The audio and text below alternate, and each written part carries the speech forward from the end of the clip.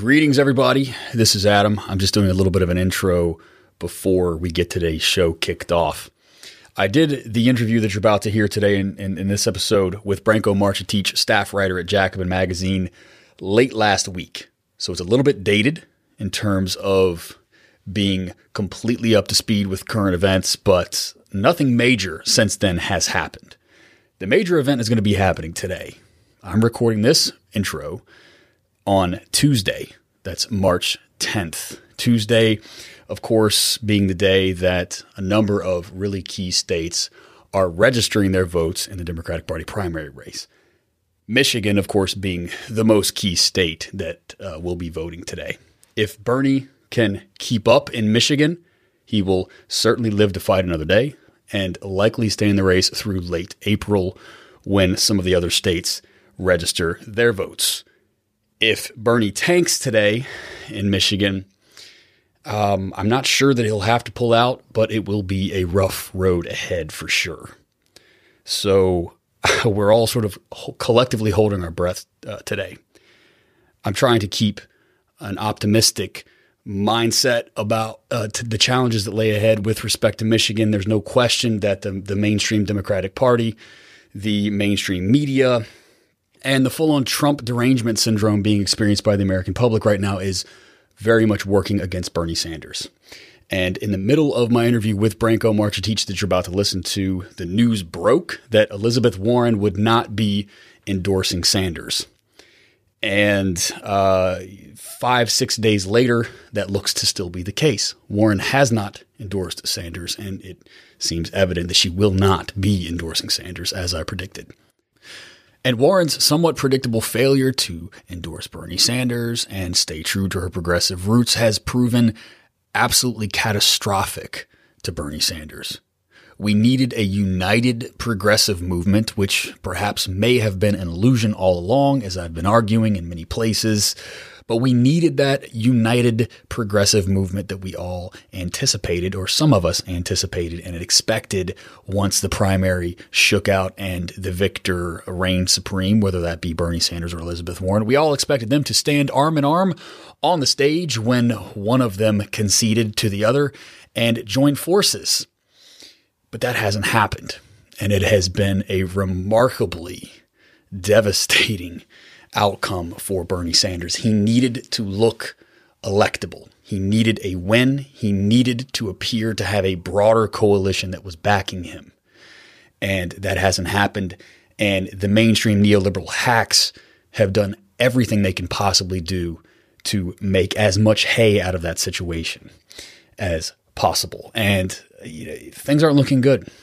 I'm not going to sugarcoat it. I'm not going to candy coat it. But we will see what happens today. This is my little preamble to today's episode. It's a current events show. So if you recorded an interview several days ago, it's likely to be completely out of touch and outdated by the time you release it. Fortunately, the vast majority of this interview is incredibly relevant and incredibly topical, and I think you're going to enjoy it very much. Thanks to all of the patrons of Dead Pundit Society for making this podcast possible. I absolutely cannot do this without the generosity of my patrons. So win, lose, or draw today on Tuesday, March 10th. Win, lose, or draw later down the road, if the Bernie Sanders campaign should continue, we are absolutely going to need to continue building this Democratic left, principled progressive coalition, because we have seen a number of, let's say, stuffed shirt progressives, bow out when we needed them the most. They were not there for us. They did not have the right analysis. They gave in to illusions about Elizabeth Warren and their supporters. They believed that progressives who worshiped technocratic solutions rather than grassroots, working class oriented solutions would be our savior. And we absolutely need to continue this project that DPS is an instrumental part of, which is building a democratic socialist consensus among these newly activated and newly inspired socialists that have been out there knocking on doors, texting and phone banking for Bernie Sanders over the past year. We have a lot of work to do, win, lose, or draw, and we cannot do this without you. So I encourage you to go to patreon.com/deadpundits and become a supporter of this mission today. I don't like to get too sappy or be too salesy or too pushy about this Patreon pitch each week, but we absolutely need to build this thing going forward. There's going to be a lot of time for reflection, whatever happens today. There's going to be a lot of time for celebrating, a lot of time for anger and frustration. There's going to be a lot of time for hot takes and more cold and processed takes. But whatever happens, we absolutely need to continue building this new left media ecosystem in a way that can face down the challenges that are in front of us today. Look no further than this emerging coronavirus pandemic. The Trump administration is caught pants down around its ankles, and that's not just the failure of Trump's tiny brain. Those are reflective of the failures of our privatized healthcare system. And it is only through a principled, grassroots-oriented democratic socialist movement that we could ever overturn that private healthcare juggernaut with something like Medicare for All. We're going to need a large mass movement in order to change anything in this society, in order to move the needle 1 millimeter. That has been the lesson of this primary season. This go along, get along, progressive, technocratic appeal to having a plan for that will accomplish absolutely nothing. And only democratic socialism can save us. Not to be too histrionic about it, but it's absolutely true. So I hope that you will support this agenda and other creators and media presenters and providers out there like it with your dollars, with your shares, with your support. And whatever happens, of course, expect to hear the best news and analysis and breakdown of those results here on Dead Pundit Society for this week's B-side and next week's A-side and beyond. We're not going anywhere. We are building something that is tangible and lasting. All right, enough of a stump speech out of me. Enjoy the interview with Branko Marcetic. 5, 4, 3, 2, 1. You'll never have the sacred stone. Oh, this you crazy mother. Welcome, everybody, to today's episode of Dead Pundit Society. I am your host, as always, Adam Proctor. And thanks, everybody, for your support, for enabling this political project to continue to expand and to grow. We've got a really great show for you on the way. Those of you who have been listening to DPS for quite some time will know my guest today on the show. He has been working on a book about Joe Biden for quite some time. And after Super Tuesday, Joe Biden is certainly once again, or at least he seems to be, the man of the hour.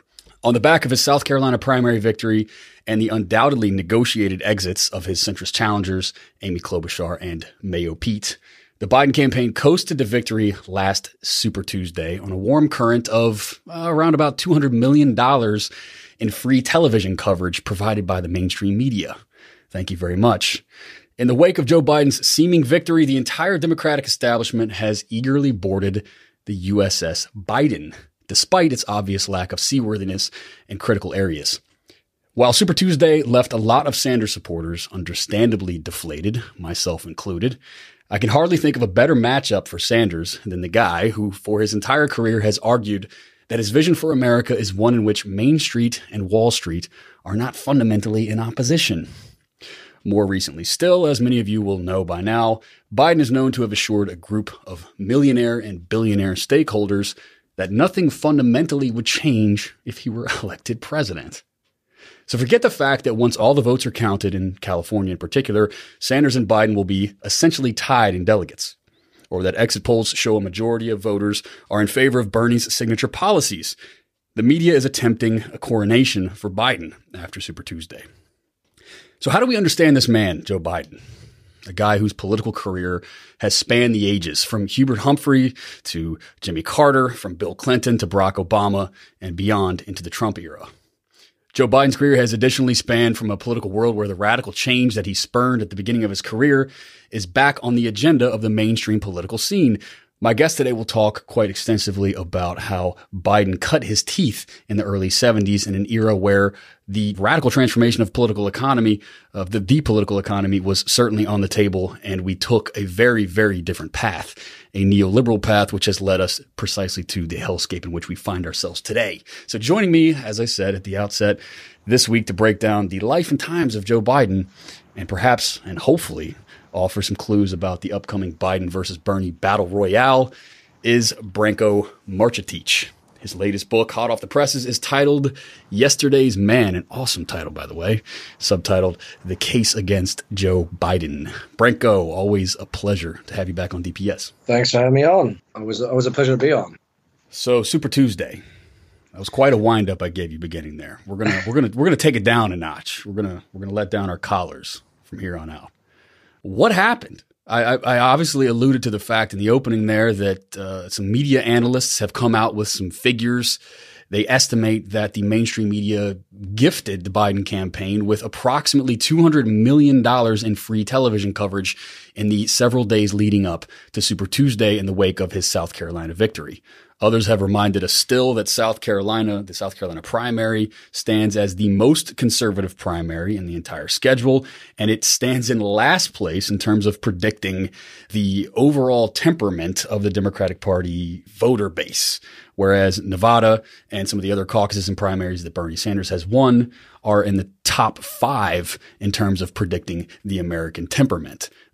That in addition to the fact that, as you've said many times on our show in the past year, we're just sort of waiting for one of Biden's gropey gropes or his eyeball bloody explosions to end his career. There's a lot to be hopeful here if you are on Team Sanders. What is your assessment of what exactly happened on Super Tuesday?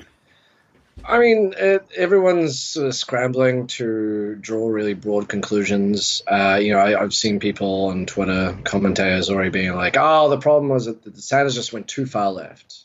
He changed his campaign. He went too far left. He had too many issues. He did the Corbyn thing." I mean, I think it's hard to know what exactly is going on until we get moved past Super Tuesday. As you say, Super Tuesday is full of conservative states that are not necessarily actually bellwethers for how the Democratic Party is feeling, or even how the general election is going to go. Super Tuesday actually was instituted by the kind of conservative bloc of Democrats that Biden was a part of in the 80s, because they wanted to – the idea was, after Reagan's victory, is they wanted to prioritize the South, the conservative South, in the Democratic Party and give it a bigger voice. And it was also a way to stop Jesse Jackson, who sort of was the Bernie Sanders of his time, this insurgent candidate who was kind of trying to knit together this broad coalition of voters through shared economic interests and other things. And so, yeah, I mean, Super Tuesday, it's worked its magic again, even though it's been balanced out a little bit with the inclusion of California this year. It's still overwhelmingly meant to sort of swing things in a more conservative direction. That was the origin of Super Tuesday.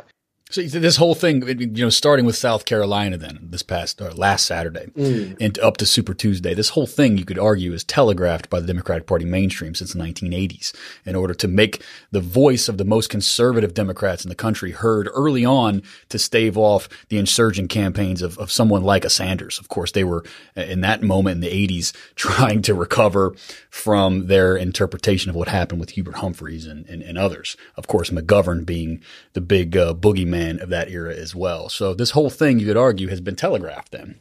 Yeah, absolutely. I mean, with the South Carolina thing, all of this, I think, points to one thing that we can say definitively, which is that the power of the media and the power of the Democratic elite and the influence they have over the Democratic electorate it still matters. I think because this Democratic primary mirrored the Republican one so much, there was this feeling, and I had the same feeling, that it was kind of going to go the same way that it went for Trump. But the thing is, the Democratic and the Republican electorates are very different. The Republican electorate does not trust the media, which, by the way, they're completely right to not trust the media. The Democratic electorate is way too credulous about trusting these kinds of establishment media voices. And the Republican electorate also rejected its elites and what they were saying. They kind of followed their heart. And the Democratic elite does not have that. I think they're a lot more fearful. The Democratic electorate is always, perpetually on the back foot. They're always just one moment away from the next defeat, which is part of the problem, which is why the Democrats never do anything. I mean, Derek Davidson did this thread today that's very true about how no matter what happens, the Democratic Party will always say that you can't do anything because there's always the next election to worry about. You either have to win the presidential election, or then you have to hold on to the Senate and House in the midterms. And then after that, you have to win re-election, and so on and so forth. And so you can never be bold. You can never do anything. But yeah, I think we saw, why did Biden win South Carolina? I think half of the people in an exit poll said that Jim Clyburn's last-minute endorsement was key to changing their minds. And, Biden was already going to win South Carolina. The question was how big. Once that win happened, the establishment of the party did a very smart thing. They all came together. They endorsed Biden. There was a question of, were these voters from Buttigieg and Klobuchar actually going to go to Biden? I mean, there's a significant amount of them that were Sanders people. I know a lot of, I think Buttigieg supporters, second top choice was Sanders. But it did work, I think, because Biden got this aura of electability back. People in politics have the memories of goldfish. If it happened a week ago, then it doesn't matter. And so Biden had this momentum going into Super Tuesday. If Elizabeth Warren had done a similar thing to Buttigieg and Klobuchar and looked at her chances realistically and said, what's more important, the movement or, me winning a few delegates, she could have done a similar thing and maybe halted some of that momentum, given Sanders some of that free media. But she didn't. She chose to stay in the race, and I think that ultimately hurt Sanders. But at the same time, we also have to be – I think sometimes people confuse pessimism for realism. That was a very disappointing night. It was not good for Sanders. He lost Texas. He lost the states in the north that he shouldn't have lost. But he did win big in California. And at the moment, the delegate count is not even. Biden's slightly ahead. But he's slightly ahead by maybe, 50 or so delegates. And it's not – what remains to be seen is this momentum that Biden got. And let's be clear, Biden was a corpse that was dragged to victory by the establishment. He did not visit these states. He didn't have offices at these states. He didn't do anything in any of these states that he won. The New York Times sort of sounded the alarm last week, saying, what the title of the piece was, "He hasn't been here," in quotation marks, which is a direct quote from someone in, I believe, California, talking, the he there, of course, being Biden. And yet, I predicted that this would have a negative impact for Biden at the time. Of course, that was prior to his South Carolina victory, which was used as the impulse, the imperative for this $200 million in free television coverage. Well, it wasn't just California. He didn't go to Arkansas. Yeah, he didn't go to a bunch of these southern states that he won. That was entirely, he got this wave of endorsements and he had that momentum, and that really carried him.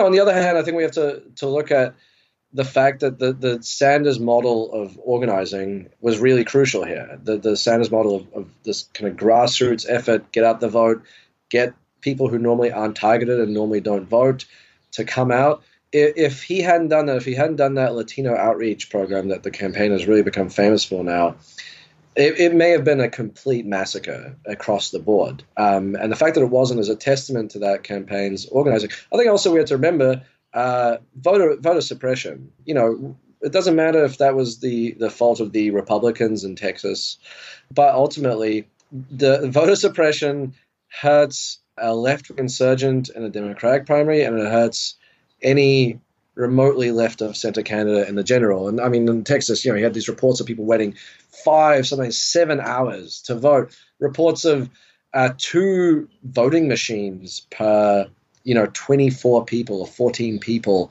voting machines being flown in to replace the ones that are broken, and then those not working either. So, and then moving ahead, beyond that, I think the big question is, okay, can Sanders regain any momentum? I think honestly, the key thing here is going to be what Warren decides to do. And I cannot believe that we have to wonder about this, but, is she going to get behind him? Because if she does, she cuts into that media that Biden's getting. It gives Sanders some momentum. It may push some of her supporters towards Sanders. And it tells people, hey, this race isn't over, because that's the message a lot of people are getting. And then the other question is, this momentum that Biden got, this push from the party establishment that he got into Super Tuesday, is that something that's going to be able to carry on, or was that something that was temporary, something that only worked when because it came, literally the day before Super Tuesday, but also because it was a day of mostly conservative states, southern states, voting? Is that going to carry on and translate into the next set of contexts? And I have no idea, but I think those are the questions that we'll probably be looking at going on. I wanted to point to one thing before moving on here. I don't want to, belabor this point too much, but it's worth talking about and kind of maybe signposting for future episodes or future conversations or future articles in Jacobin, perhaps. But, friend of the show and a recent guest, Eric Levitz, good, solid, progressive. I once called him a wishy-washy progressive. I was corrected. I can't remember exactly who on my show did this. I'm sure a listener could remind me.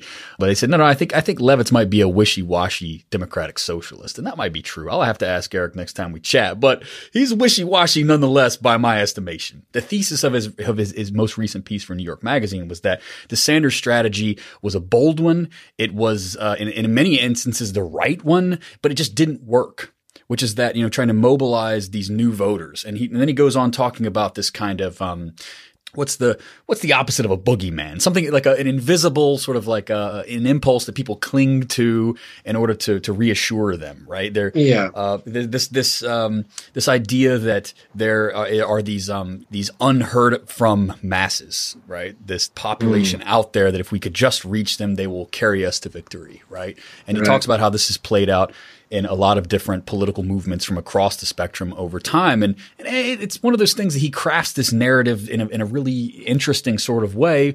The problem is that I'm not sure that the premise is true to begin with, right? So if you buy the premise, it's a really interesting narrative, but I don't buy the premise being that the Sanders strategy ultimately failed. Whereas you point out, I think rightfully so, I mean, if it weren't for that strategy, I'm not sure that Sanders would still be in the race. No. It wasn't enough to carry Arkansas and Alabama and South Carolina, but it was certainly enough to deliver him Nevada and make it close in Texas and have that overwhelming outpouring of support in California.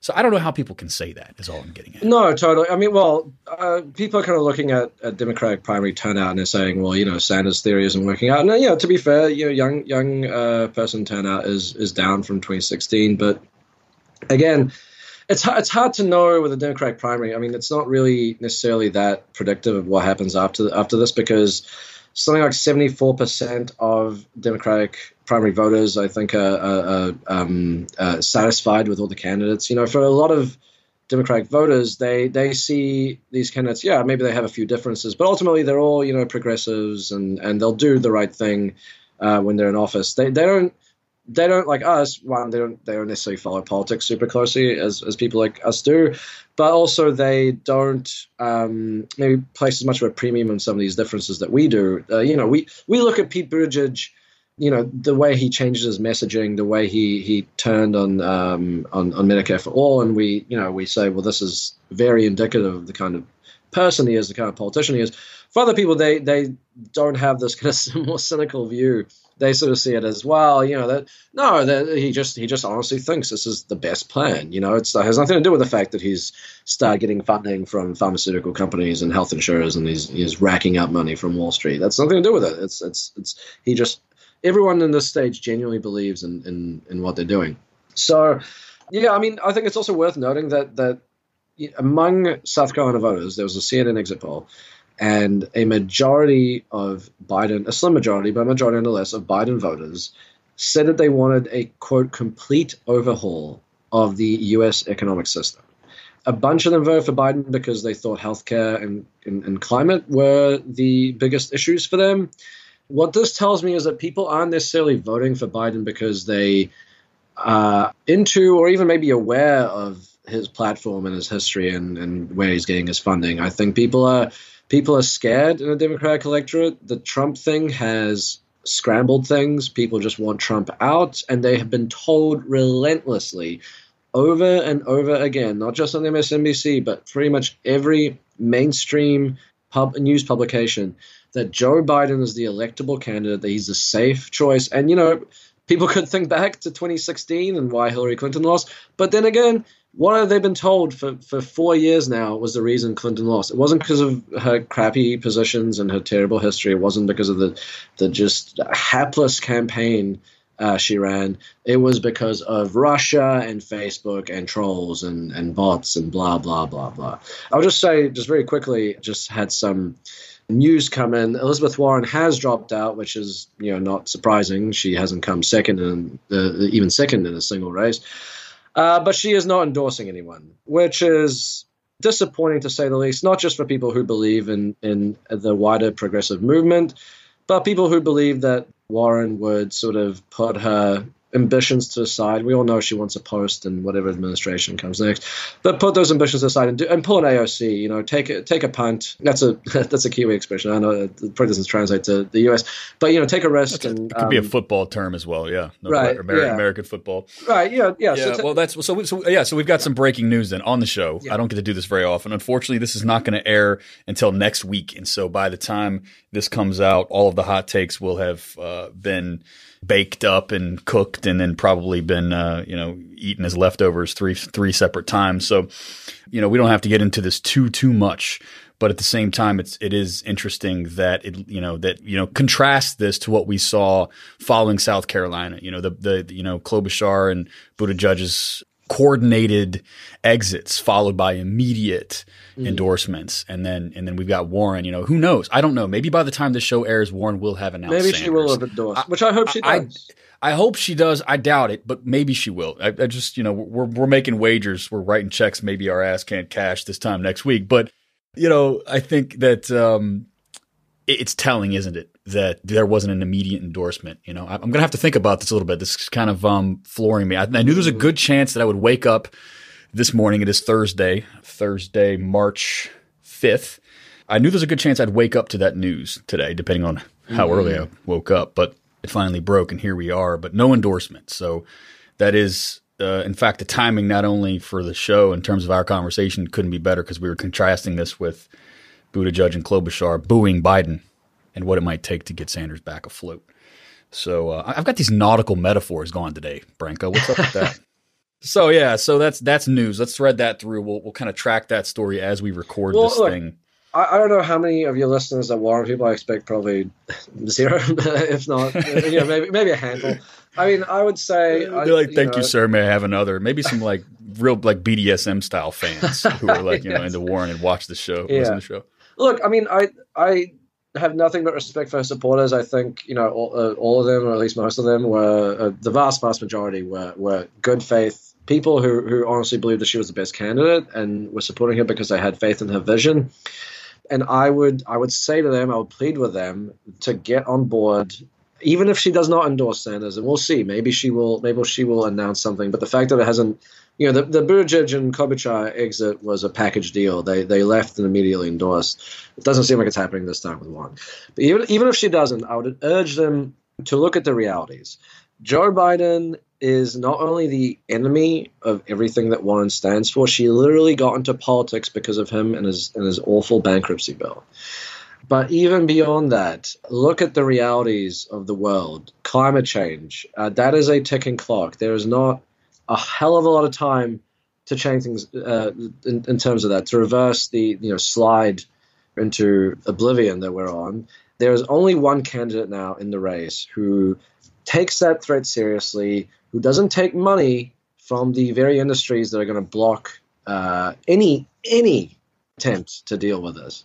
And that's Bernie Sanders. And, whatever differences Warren and Sanders had during the campaign, I'm not going to litigate that. I will just say that the idea that the Sanders campaign was in any way terrible to Warren is completely overblown and ridiculous, and is entirely based on the random tweets of people who support Sanders on Twitter and not, anything outside of that.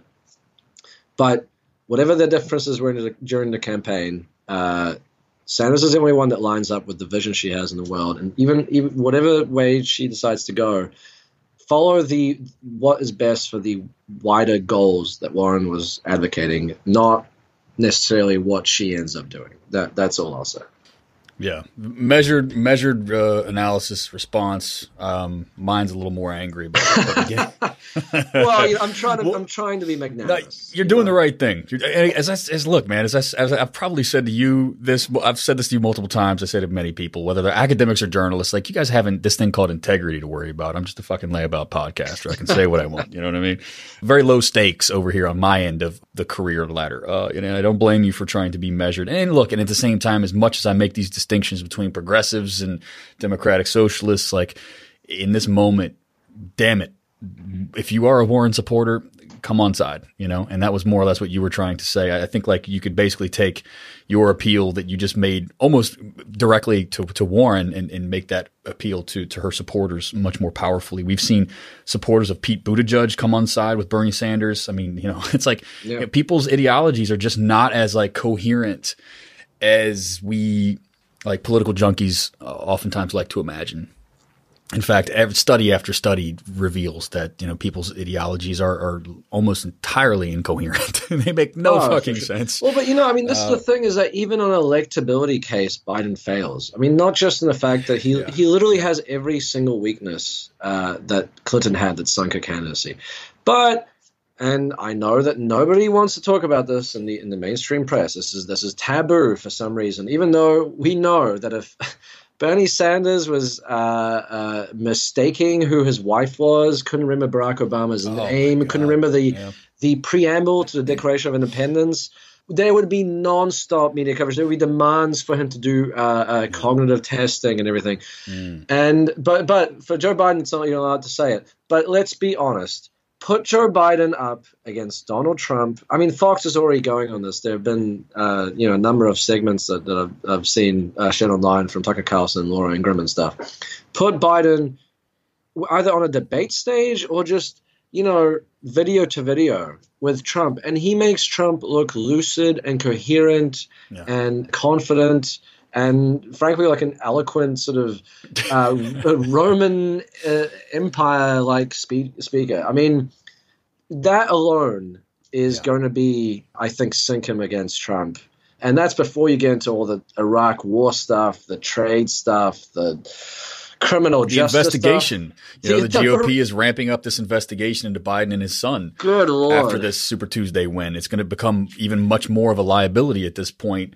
And let's think about this too, right? The House Dems have basically given carte blanche to the GOP to do this, right? Because how many investigations have we seen coming from the House, the Dems that were spurious or just ridiculous or far fetched?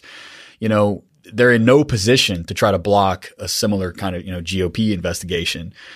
So Biden should be nervous about that right now. And by the way, I will say about that investigation, I don't know why Biden had the guy fired. It's not totally clear. But the idea that like what's sort of been reported everywhere is that this is a clear-cut case. It's completely a conspiracy theory. It's a hoax, and that's all there is to it. And that may not be true. There was the Russian independent newspaper Novaya Gazeta said that the investigation of Burisma was ongoing when Shokin was fired by Biden, or when Biden pressured him to be fired. There's also other things that just don't really make a lot of sense, like Zlochevsky, the oligarch whose company it was, Burisma. He and his allies were very pleased when Shokin was fired and Lutsenko was brought in instead. So, I mean, if this guy was sort of gotten rid of because he was so terrible and corrupt, it's weird that this oligarch is then pleased that he's being replaced. Again, I'm not saying that Biden did this to protect the son, but even if he didn't do it and he did fire him while an investigation was ongoing, and there's all the and it may have actually benefited this guy who clearly was engaged in an influence peddling operation by putting Biden's son on the board.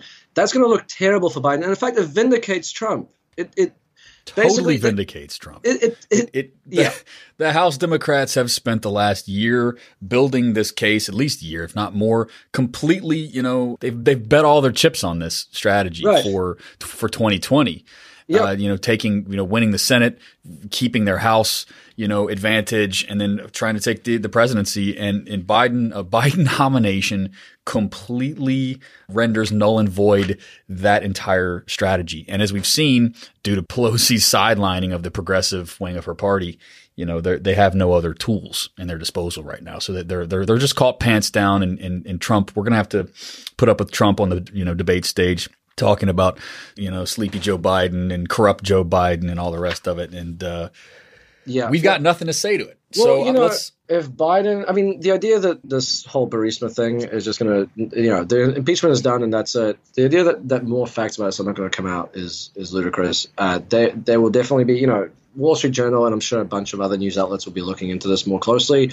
There is every possibility that facts that we have not heard so far, the facts that may well counter what we've heard from the media this entire time, because the media has sort of been protecting Biden and really going hard after Trump, that could counter that narrative. And if it does, that looks very bad. I mean, what the fundamental point of impeachment by the Democrats was that Trump, by leveraging foreign aid to get the new Ukrainian president to investigate Biden for corruption, that's a crime that's worthy of impeachment, right? Well, but if it turns out that there is something shady, or even something that looks shady about the firing of Shokin by Biden, well, that completely negates that, because what Biden also leveraged aid to Ukraine to have them fire a guy, or to have them at least change something in their policy to do with rooting out corruption. So Trump would just say, well, I did the exact same thing that Biden did, but the Democrats went after me basically just to destroy me. And that would be a nightmare. And I mean, combined with the cognitive issues and every other thing that we've talked about Biden's policy, I mean, that's the end of his campaign, and we get 4 more years of Trump. I'll just say, breaking news, BuzzFeed has put out a report, and I'll just read a one paragraph from it. It says, this is a report about Warren dropping out. It says, among close Warren allies, there has been disagreement in recent days about whether she should endorse Sanders, with whom she is closely aligned ideologically, or try to extract policy commitments or a possible cabinet position from Biden, who for now looks most likely to capture the nomination. Biden and Warren spoke on Wednesday night, a Biden campaign official said. Without making any judgments here about Warren's motivations, I will just say that this is a foolish and defeatist move that she will not get what she wants if she goes with Biden.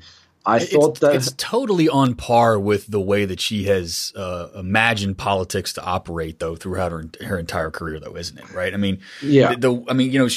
It's just, I mean, it's all too predictable based on the way that she imagines this game to function, right? This game to work. And it's so wrong-headed in the reason why her campaign floundered in the first place. We could spend the rest of this hour talking about Warren, and Lord knows I want to, but unfortunately, like I said, by the time this comes out, the game might have completely changed. She may have had a come to Jesus moment or a come to Bernie moment, if you will. I doubt it. I'm putting that on the record, but we'll see. Let's move on, because I think that what you're pointing to in terms of like the current events aspect really relates to your book pretty well here. And this is what's so important about Biden, is because here's a man throughout his entire career, he's been followed or preceded by a cloud of smoke.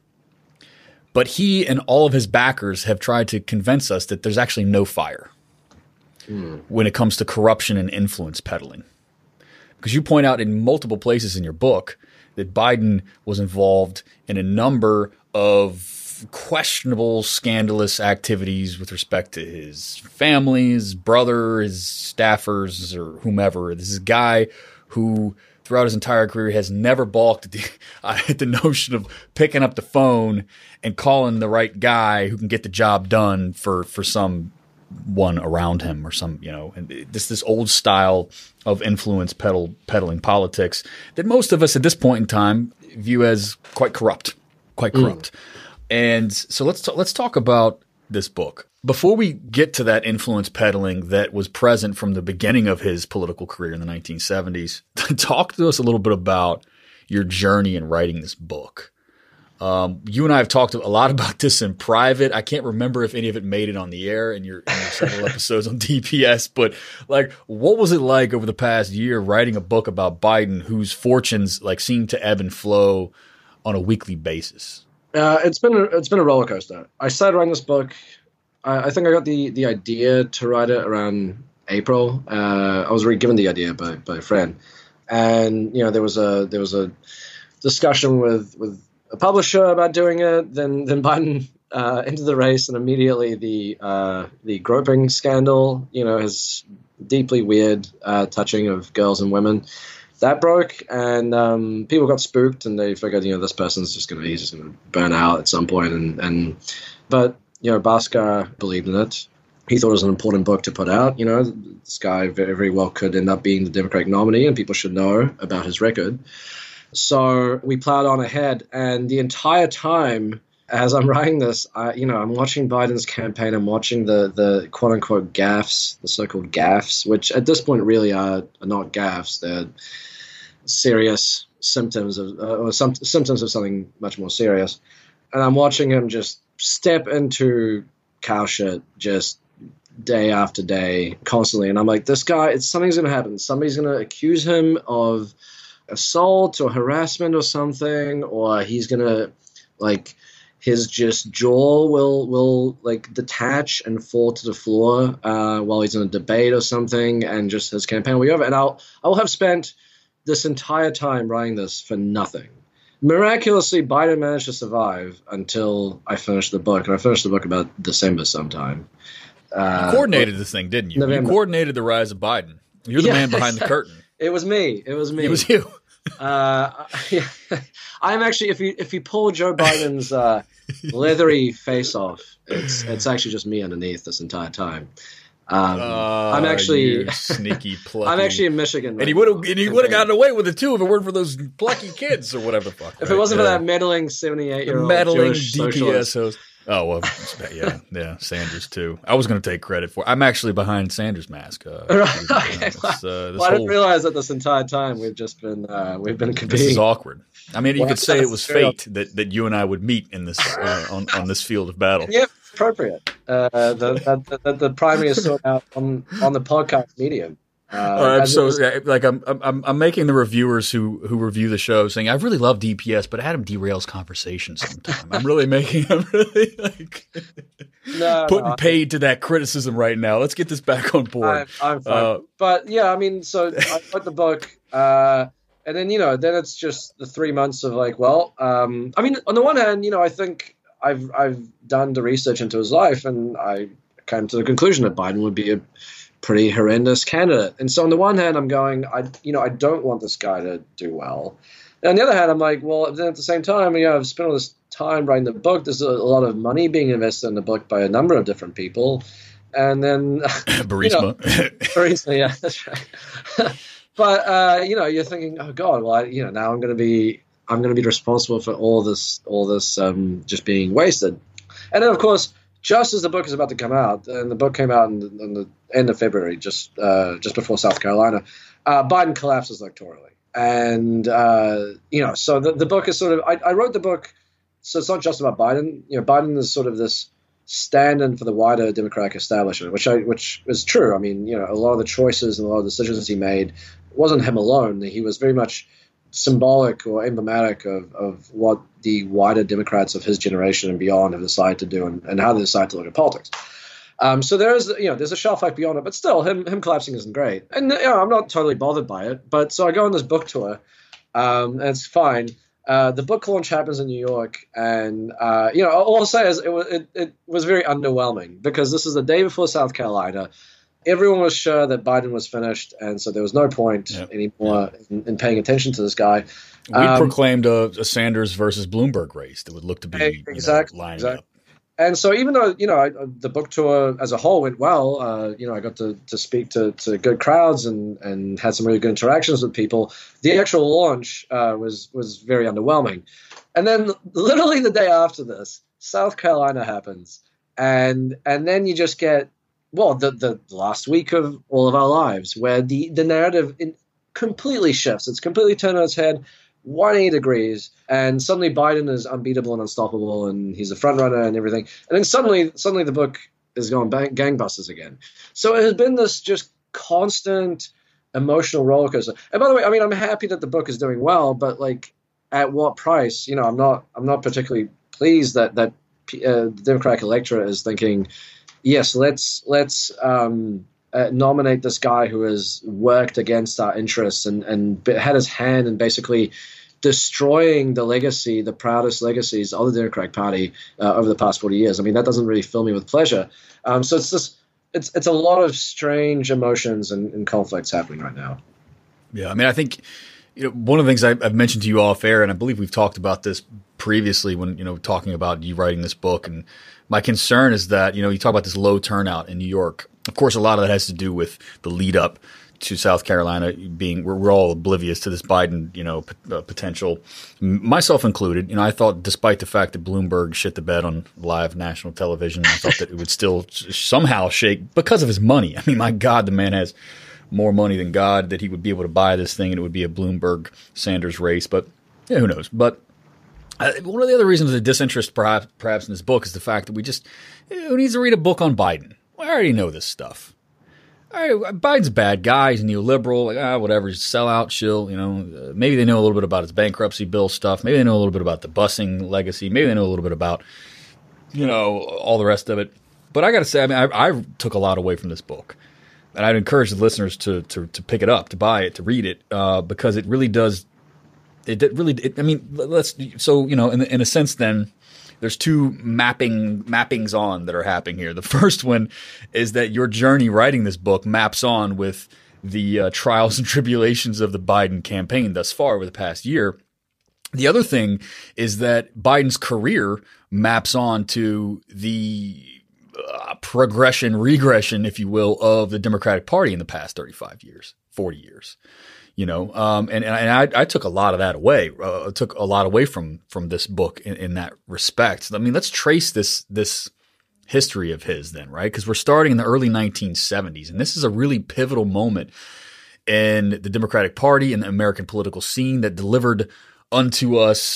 began to deliver unto us a very different political and institutional coalition that we are still reaping, right? This was the moment when the party and economic and political elites were extracting themselves from the compromises that they had previously made in the New Deal era, right? In the post-war era. And they were beginning to extricate themselves from the grasp of organized labor, from the grasp of the social movements, right? Which had tried to transform the party in 1968. And Biden really played a central role in steering this party away from Humphrey, towards Carter, right? Away from the other progressives and the old labor Democrats towards Clinton, right? Mm-hmm. Away from the progressive, sector and towards Obama.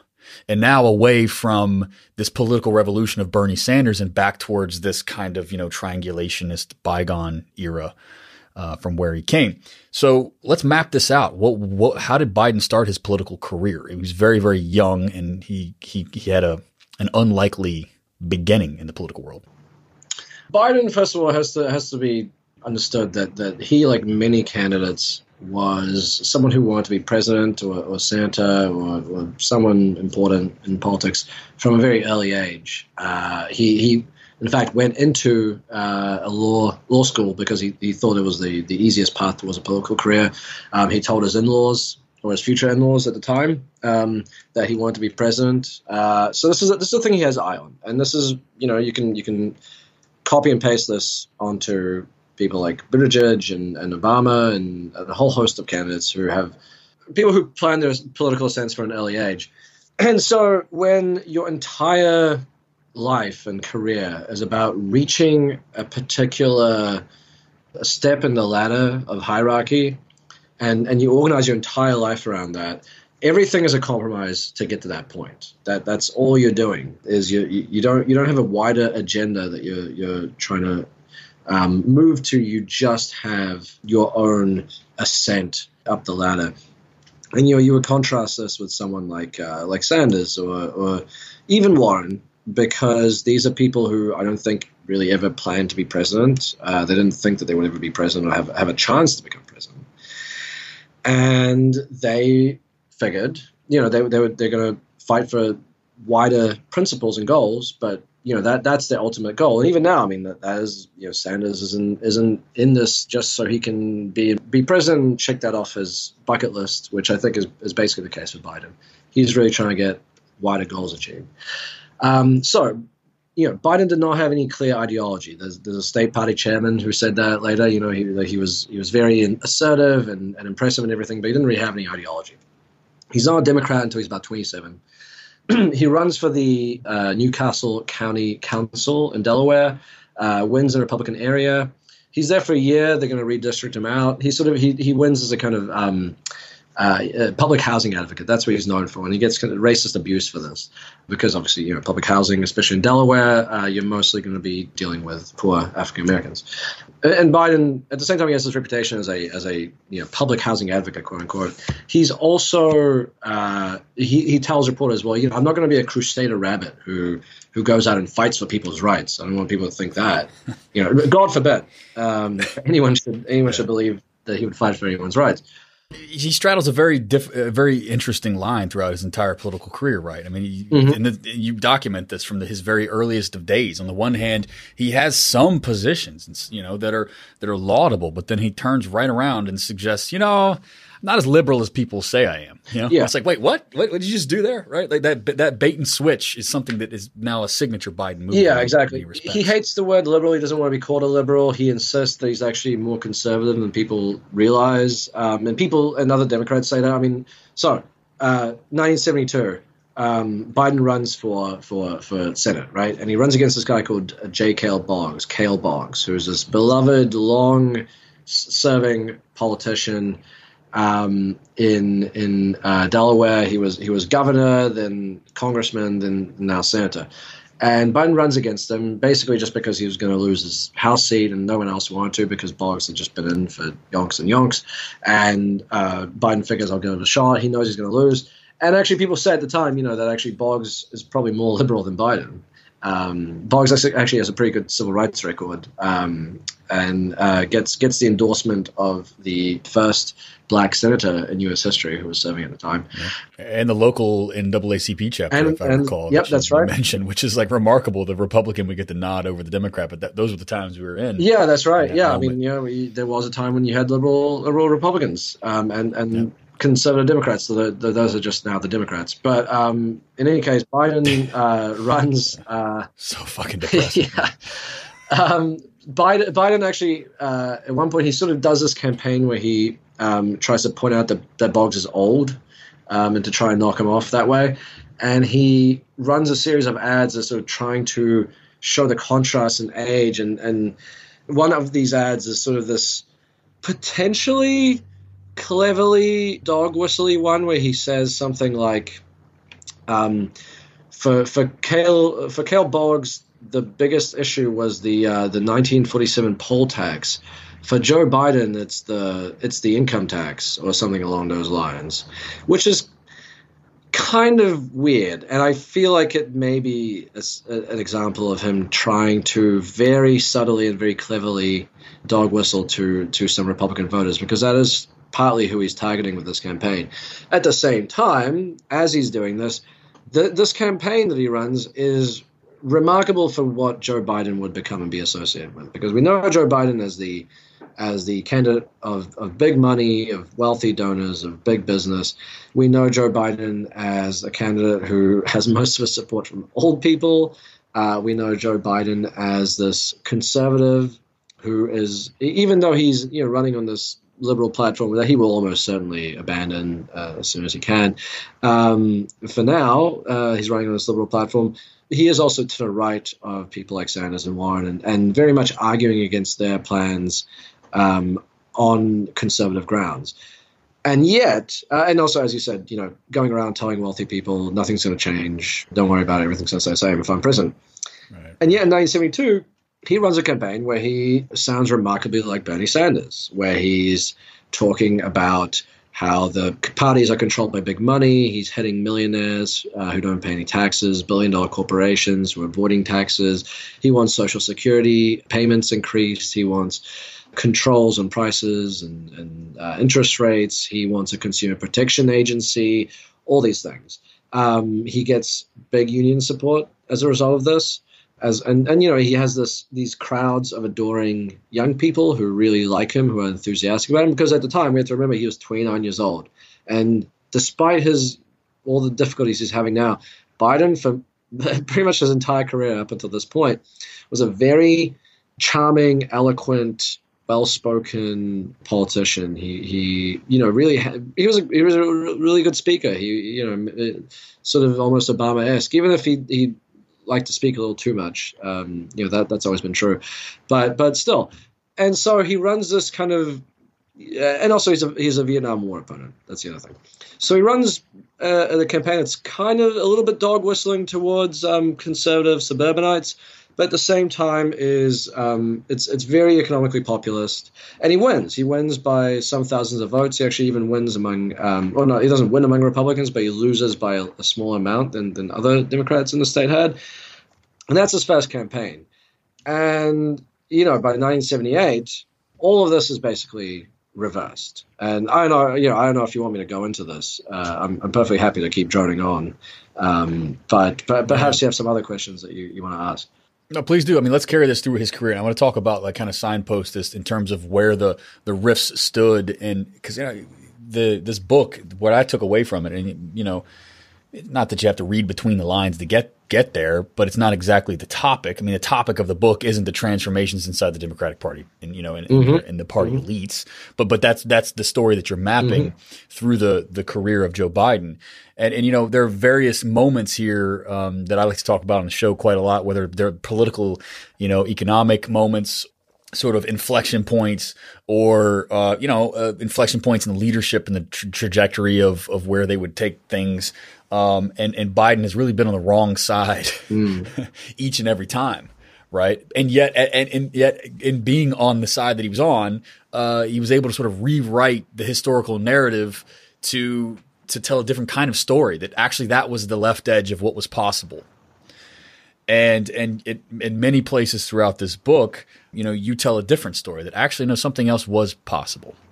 And the story that I think a lot of boomers really take away from this, and I think about people like in my family and others who enthusiastically vote for Joe Biden, imagine him to be this staunch liberal, even progressive guy throughout his entire career, who has bravely manned the left side of the left edge of the possible, you know, and yet he's had to make some, you know, pragmatic calculations along the way, quote, reaching across the aisle in a bipartisan manner to get things done, you know, and they can explain away his weekly meetings with, you know, Strom Thurmond, you know, blatant racist and segregationist in that way, you know, and it's a shame. Yeah, sure, Strom wasn't a great guy, but, like, you know, it's a shame that we don't live in a world anymore where the, you know, top Republican and top, you know, Democratic senators can't go, and they'll tell some anecdote about Tip O'Neill or whatever the fuck, right? About the good old days of yuck it up Democratic, you know, Republican senators. Let's talk about some of these rifts then, because you mentioned that, you know, Biden enthusiastically gets behind the Carter campaign. Yeah, the Carter campaign as a kind of an antidote or an alternative to the Humphrey wing of the party. Which, you know, nowadays Carter, of course, endorsed Sanders, so we don't like to imagine him as the more conservative option.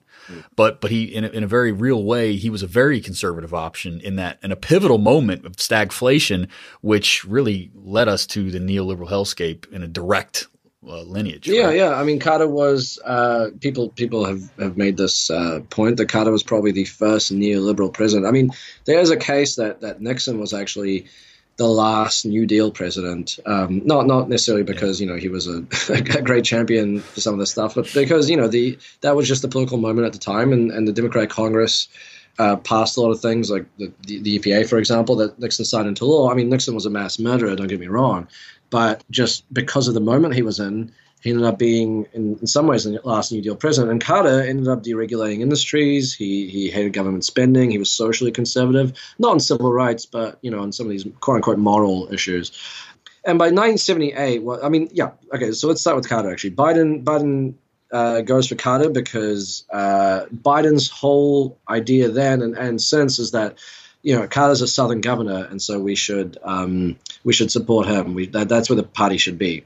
Okay, so 1978, Biden's up for re-election, same year as the taxpayers' revolt of 1978.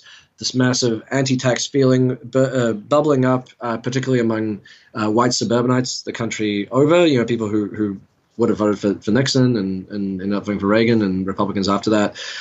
Proposition 13 passes in California, which is an anti-tax ballot measure that is still in place today that Californians are actually trying to roll back some of. And that Proposition 13 passing sets off a flurry of other similar anti-tax measures across the country.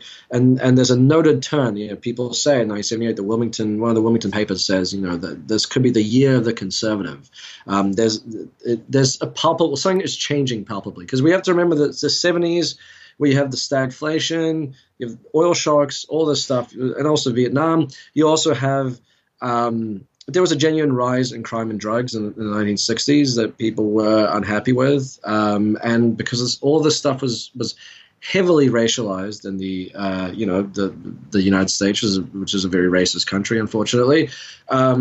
There's this kind of turn against the stuff that happened in the 1960s, the more kind of liberal feeling of the 1960s. And Biden's response to this is to lurch sharply to the right. And so he runs this campaign. After running this economically populist campaign in 1972, he starts saying, well, I'm a fiscal conservative. I want a tax cut. I want to have a ceiling on the federal bureaucracy. I want to do all this stuff. I don't think the government should be involved in everything. Things like racism and education, that's been solved. The federal government should just stay out of that. It should just now be focused on fighting drugs and a few other things. And he wins. And I think that sort of sets a pattern for the rest of his career, where he realizes, because at the same time as he did this, and this also encompassed his turn against busing as well, this wider turn against what was perceived by conservatives as the overreach of the civil rights movement. So he turns against busing as well. And yet, in 78, he not only beats his Republican opponent, but he also he wins by a pretty wide margin. He gets a lot of donations from wealthy businessmen, particularly ones from California. Some, the epicenter of Proposition 13, some of whom specifically did support Proposition 13. And he had previously sworn that he wouldn't take money from donors because he said that there's always a quid pro quo involved. But he wins. He not only wins against that Republican, but he maintains the strong support of African American voters in the state. He retains the strong support of unions, despite getting money from big business. And he retains the support of liberal voters in Delaware, who basically say, well, he's against busing and stuff, but what are you going to do? I mean, it's Delaware. This is basically, everyone's like this. Then you have the 1980s. So 2 years after this, you have the election of Ronald Reagan over Jimmy Carter. Landslide election. Ronald Reagan was the Trump of his time. People don't know this, or maybe forget, because his image has been sanitized so completely by the media over the last 15, 20 years.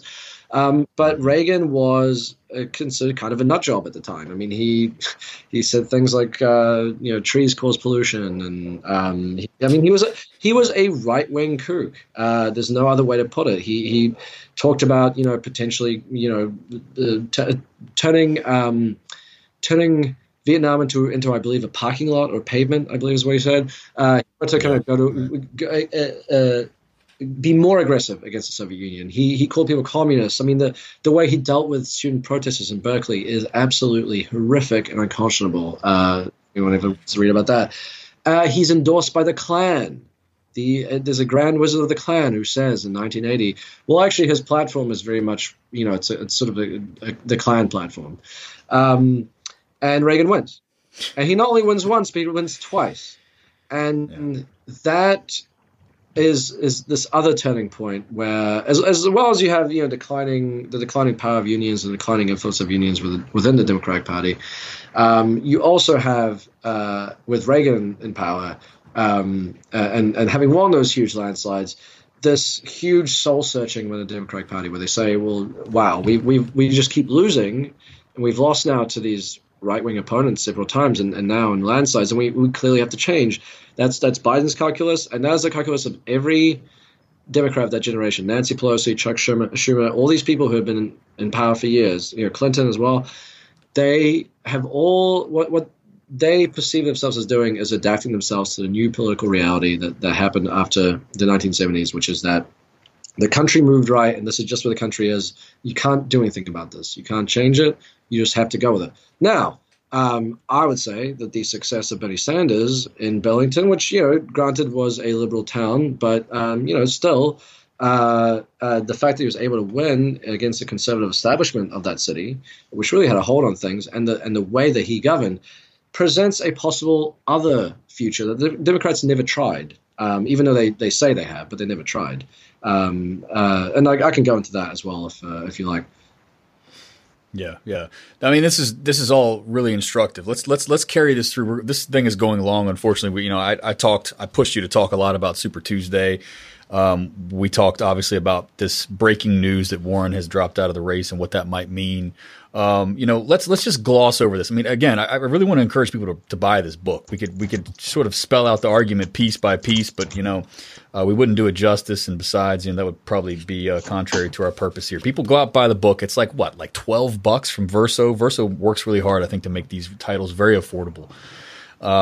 You should pick this thing up because it really is a toolbox for people to understand the transformations that Joe Biden represents inside the Democratic Party mainstream. And it's really kind of our rationale for moving forward. Like whatever happens with the Bernie Sanders campaign, whatever happens with the Biden campaign, like this is like, this is the Oppo research, right? This is the playbook, the opponent's playbook. And the trajectory here is really important for us to kind of grasp. Let's take maybe another 10 or 15 minutes tops here because we're going long. Sure. And maybe just give us a synthetic approach. Maybe not so much like argument by argument, sort of piece by piece in terms of laying out the outline of the book, but give us a synthetic approach, man. I mean, you know how DPS works. You've been on several times. To carry us through like what is the Biden wing of the party's vision for politics today? You take in a lot of people like to look at his past as like aberrations, right? The crime bills, right? We can talk about the crime bills, the bankruptcy bills, his support for the war in Iraq, which is a course change for sure from his earlier opposition to the war in Vietnam. But all of this really does come together in a synthetic way to capture the essence of what the movers and shakers inside the party characterize as the politics of the possible, right? You see, old dried up hacks like James Carville being, being dragged onto MSNBC as this kind of like elder statesman, and he is absolutely on that spectrum. What are the politics that Biden represents, and what chances does it have in sort of being carried forward by future generations? Biden is a neoliberal. This is not, people think this is some sort of unfair slur to throw around now, or some people say that the word doesn't even mean anything anymore, but it does mean something. And back in the 1980s, newspapers freely listed Biden as one of the members of the neoliberal wing of the Democratic Party, as opposed to the New Deal wing, the remaining New Deal wing. And Biden's, I think the fundamental thing to know about Biden and to understand how he would potentially govern as a president and how he would run against Trump is that Biden's entire vision is that when you are faced by the right wing in the United States, the only thing you can do is pivot to the right and adopt their positions and accommodate them and just try and do things like them, but maybe not as badly. And what this means is that from the 80s until really today, Biden he's had his fingerprints on nearly every terrible disaster for working and middle-class Americans at the behest of, the U.S. right and the corporations that back them, that you can imagine. Welfare reform, NAFTA, he voted for the Balanced Budget Amendment 3 years in a row. It's a miracle that didn't pass. It came often 1 or 2 votes short. The repeal of Glass-Steagall, his bankruptcy bill. The system of mass incarceration is a Biden creation. He was involved in that It wasn't just the 1984 crime bill. I mean, he was involved in all the bills in the 80s. Well, I'm not going to say all the bills, but many of the major bills in the 1980s. The bill that established the 100 to 1 crack to powder cocaine ratio, that was Biden. I mean, the immigration powers that Obama and now Trump had been using to terrorize communities across the United States, those were instituted under Clinton, and Biden voted for them. Biden also was the guy who devised the Plan Colombia, which was this Clinton-era foreign policy strategy to it was supposed to prevent violence happening in Central and South America and to stem immigration going into the United States, and did the exact opposite. Exactly. Yeah, exactly. And I won't go into it. I won't go into details. But that's still a thing that, I mean, that was what he did as vice president. As vice president, his plan was to do the exact same thing to stem the immigration crisis. So he hasn't even learned from his mistakes. He was defending the 1984 crime bill as late as 2016. And the attempts to cut Social Security and Medicare, not just in the 80s, not just in the 90s, but as Obama's vice president, Biden was a doormat. Biden was maybe the worst negotiator in the history of the Democratic Senate because he masks his own weakness and his own inability to really stand up to Republicans and the U.S. right. He masks it as this, oh no, I just want to work together with the other side, and I want to, I believe in compromise and coming together. Look at Biden's legislative history, and this idea that he's a guy who accomplishes great things because he can work with the other side is completely untrue. The things that he accomplished in doing were things that were right-wing goals, things like welfare reform, which was the holy grail, as Trent Lott put it, of the GOP legislative agenda. When the Republicans wanted to get certain goals of theirs passed, basically the rolling back the New Deal, Biden could work with them because they wanted to work with him. When he was in the Obama administration, when he was vice president, when his role was supposedly to use this magic Senate experience, this legislative deal-making powers that he had, supposedly, to be able to bring Republicans in to buy into Obama's agenda, to pass things like hard check, to pass things like Obamacare. He couldn't do it.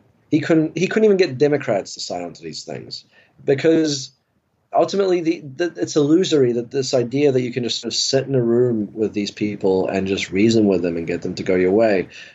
We saw that with just recent. I mean, it's unbelievable. There was that Ezra Klein piece recently that happened after the Super Tuesday loss, and he said, "Well, the fact that Sanders lost on Super Tuesday, that Klobuchar and Buttigieg endorsed Biden. I mean, that really shows that Sanders abandoning this this ability or this attempt to forge coalitions and to persuade people is really going to hurt him. And it's unclear how he's going to govern. And that's what really led Biden to get these endorsements.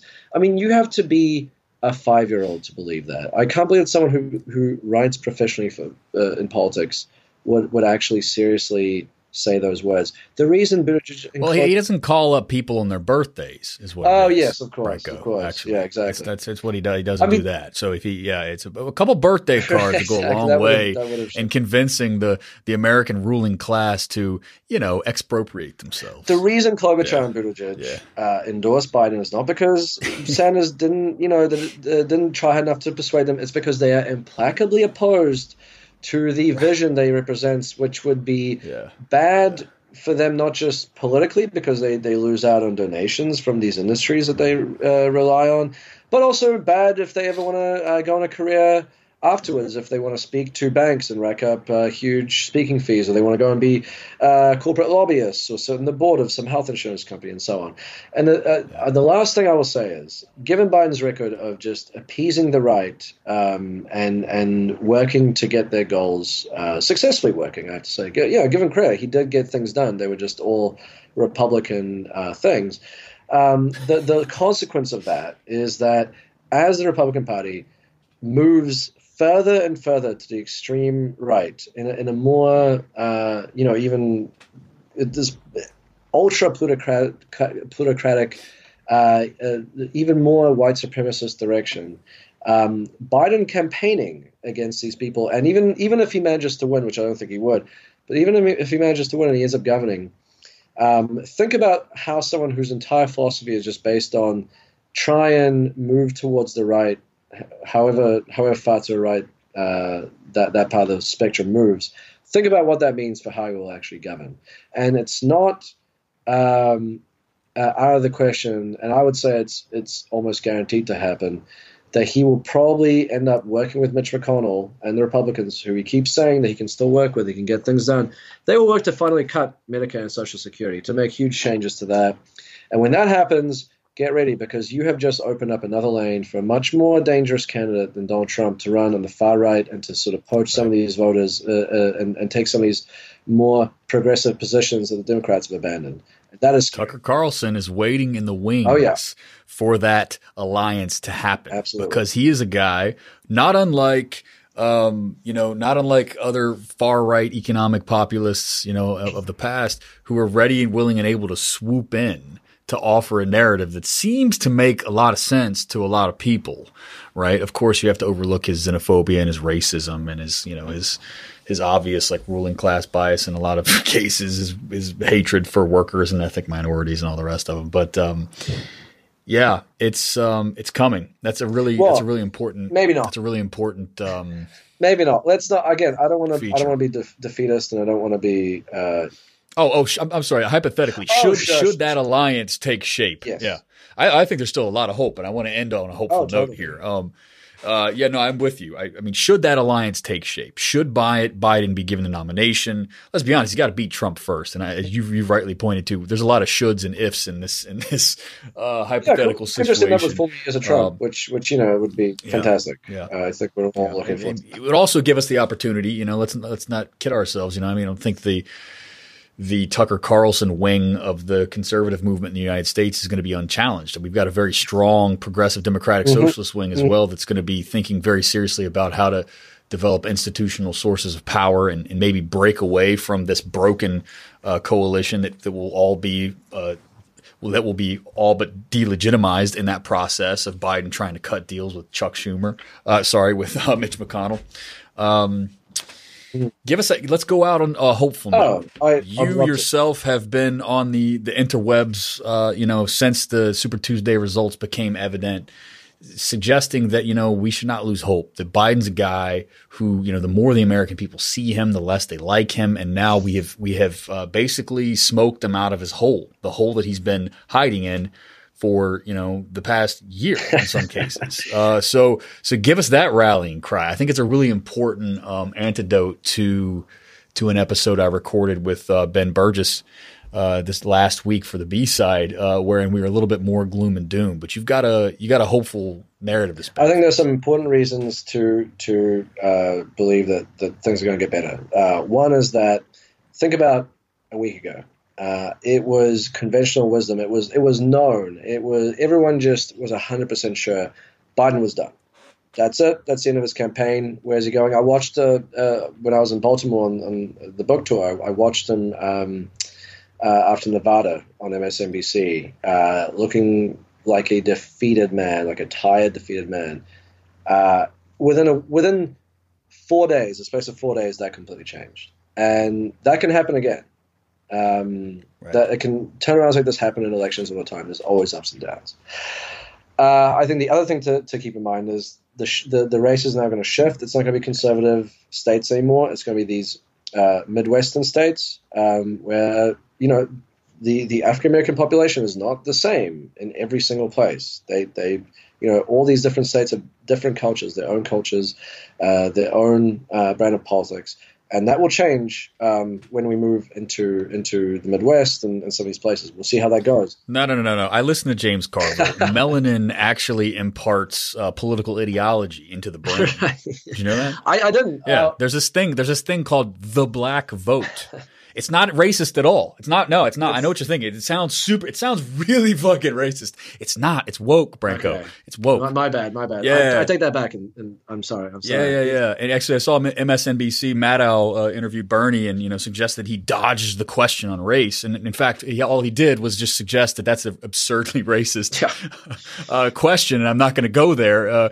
But no, that's dodging. That's the subtitle of the little clip here on MSNBC.com I'm staring at right now. So it's important to point point that out anyway. I digress, no, for sure. as always. I think the other thing we have to know is that it is inconvenient that the next debate is going to be after the next set of primaries.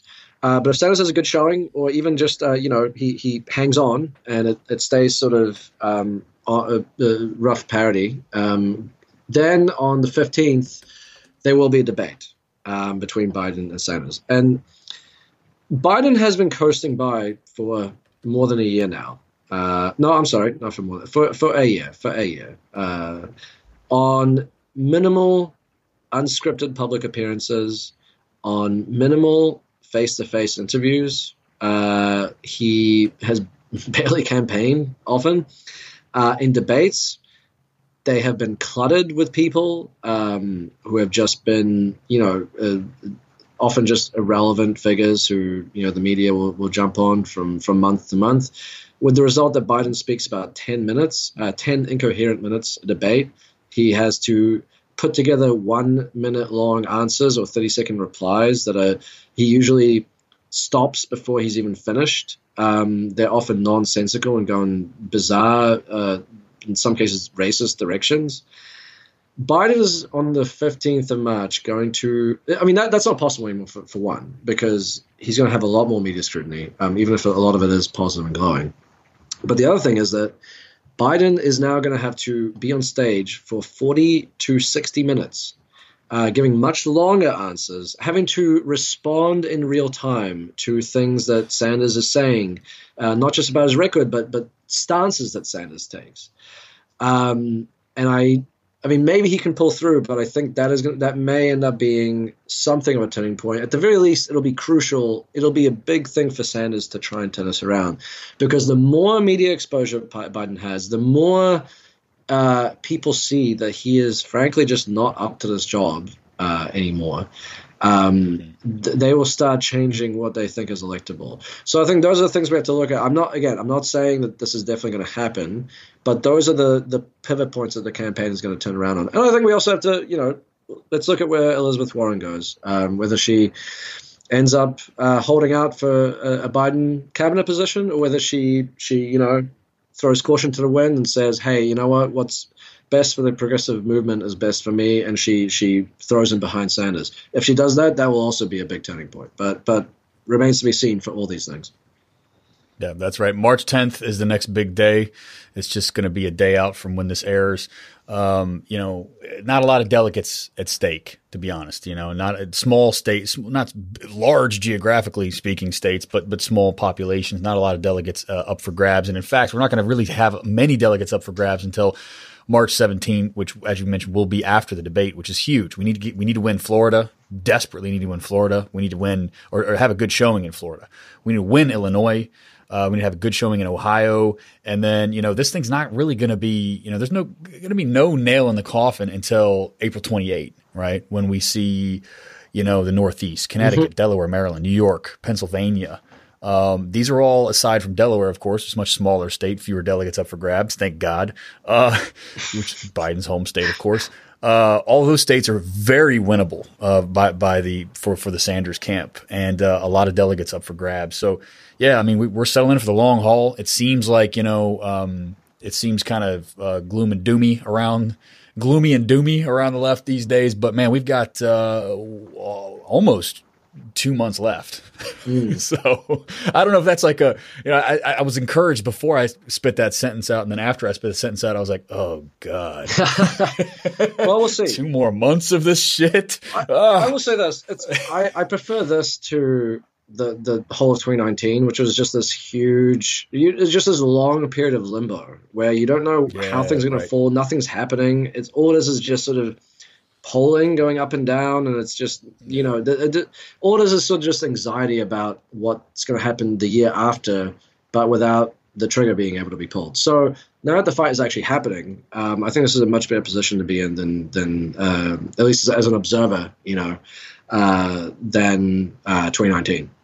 No question. I think once the reality sinks in that Biden's back in the race, and we get our feet underneath of us, I think this is we're gonna rebound more powerfully than ever. Remember that we all thought this was over when Sanders was hospitalized, some months ago, and look how he bounced back, better, more powerful than ever. So people knock on doors, make those phone calls. Donate. I donated last night. What little money I have to donate. It shows the mainstream media that we're not going away. If nothing else, they cannot ignore these fundraising totals. And even though they will try, a lot of clarity you're offering here. Everybody go out and pick up this book. It's Yesterday's Man, The Case Against Joe Biden, out from Verso Press in 2020. Branko Marcetic is the author and my guest, and a real solid bro. Oh, thanks for coming. Well, thank you. I don't know if that's on the show, going to be man. Good for my career that you said that or not. I'm not, but I appreciate it nonetheless.